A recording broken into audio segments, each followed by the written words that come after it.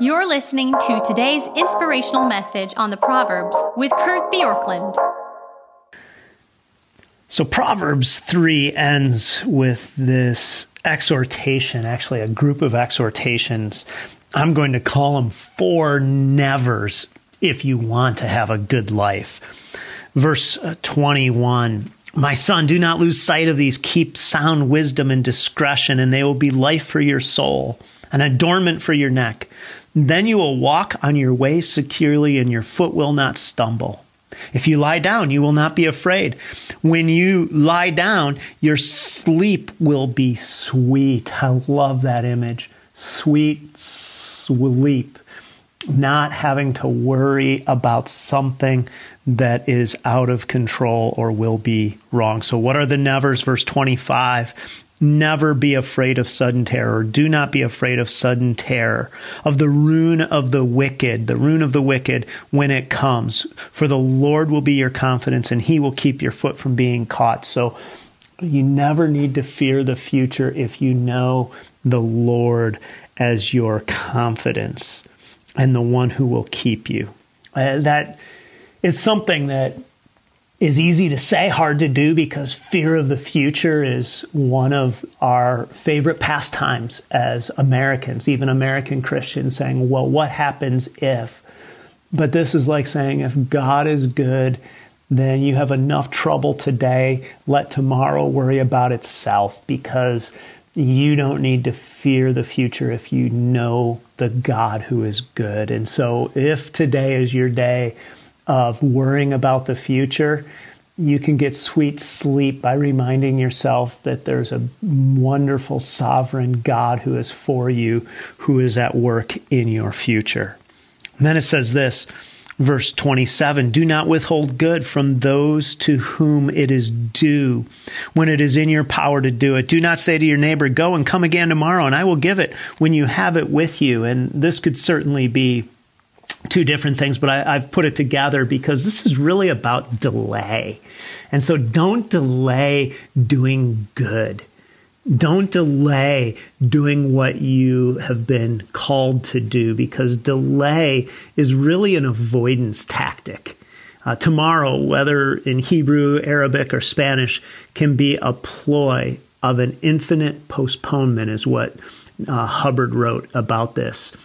And to say that delay is an avoidance tactic is basically this, and that is it's a way to appear as if you'll do the right thing, the best thing, but in reality, it may be a way to avoid doing even the minimal thing. Your hope may be that the need will not present itself again in the same way. And undeniably, this proverb applies if you owe someone money or wages for work done. But it has a broader application as well, speaking to a willingness to help people in need. See Luke 10:25 through 37, or 1 John 3:17 through 18, and to just general assistance to others, Galatians 6:10. Certainly, you and I don't need to give to everyone who asks, even if you have the ability to help, because the person who will not work should not eat, 2 Thessalonians 3:10. But sometimes we can use those things as a reason to not have to give to anybody. And so don't fear the future. Don't delay doing good. Here's the 4th thing, and that is don't betray trust. Verse 29, do not plan evil against your neighbor who dwells trustingly beside you.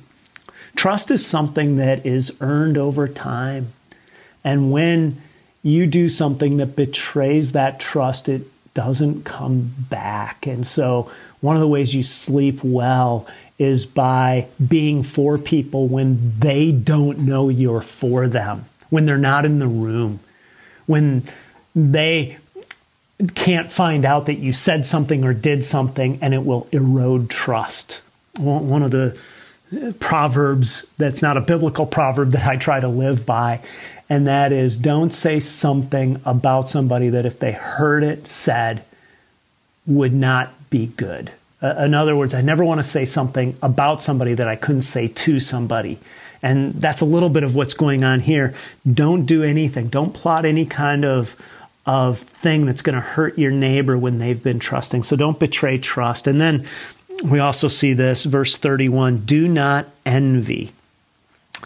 And this is a big concept, but it says, do not envy a man of violence and do not choose any of his ways, for the devious person is an abomination to the Lord, but the upright are in his confidence. And this means don't long for what somebody else has, because you don't know how it is with them in the Lord. It's easy to watch something like the show Cribs or Lifestyles of the Rich and Famous, whatever generation you're from, and say, I wish I had that, or I want what somebody else has. But envy is a thief of joy because it's comparison, and it ignores the reality of what God might actually be working on in that person's life, because you don't know what it's actually like to be in their shoes, and you don't know their future.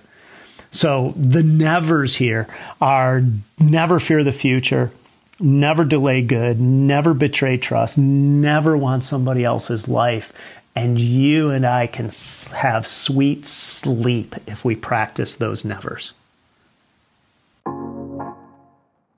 Thanks for joining us here today. There's a lot of great content to explore on Orchard Hill Plus and on the Orchard Hill main feed from the weekend. Have a great day.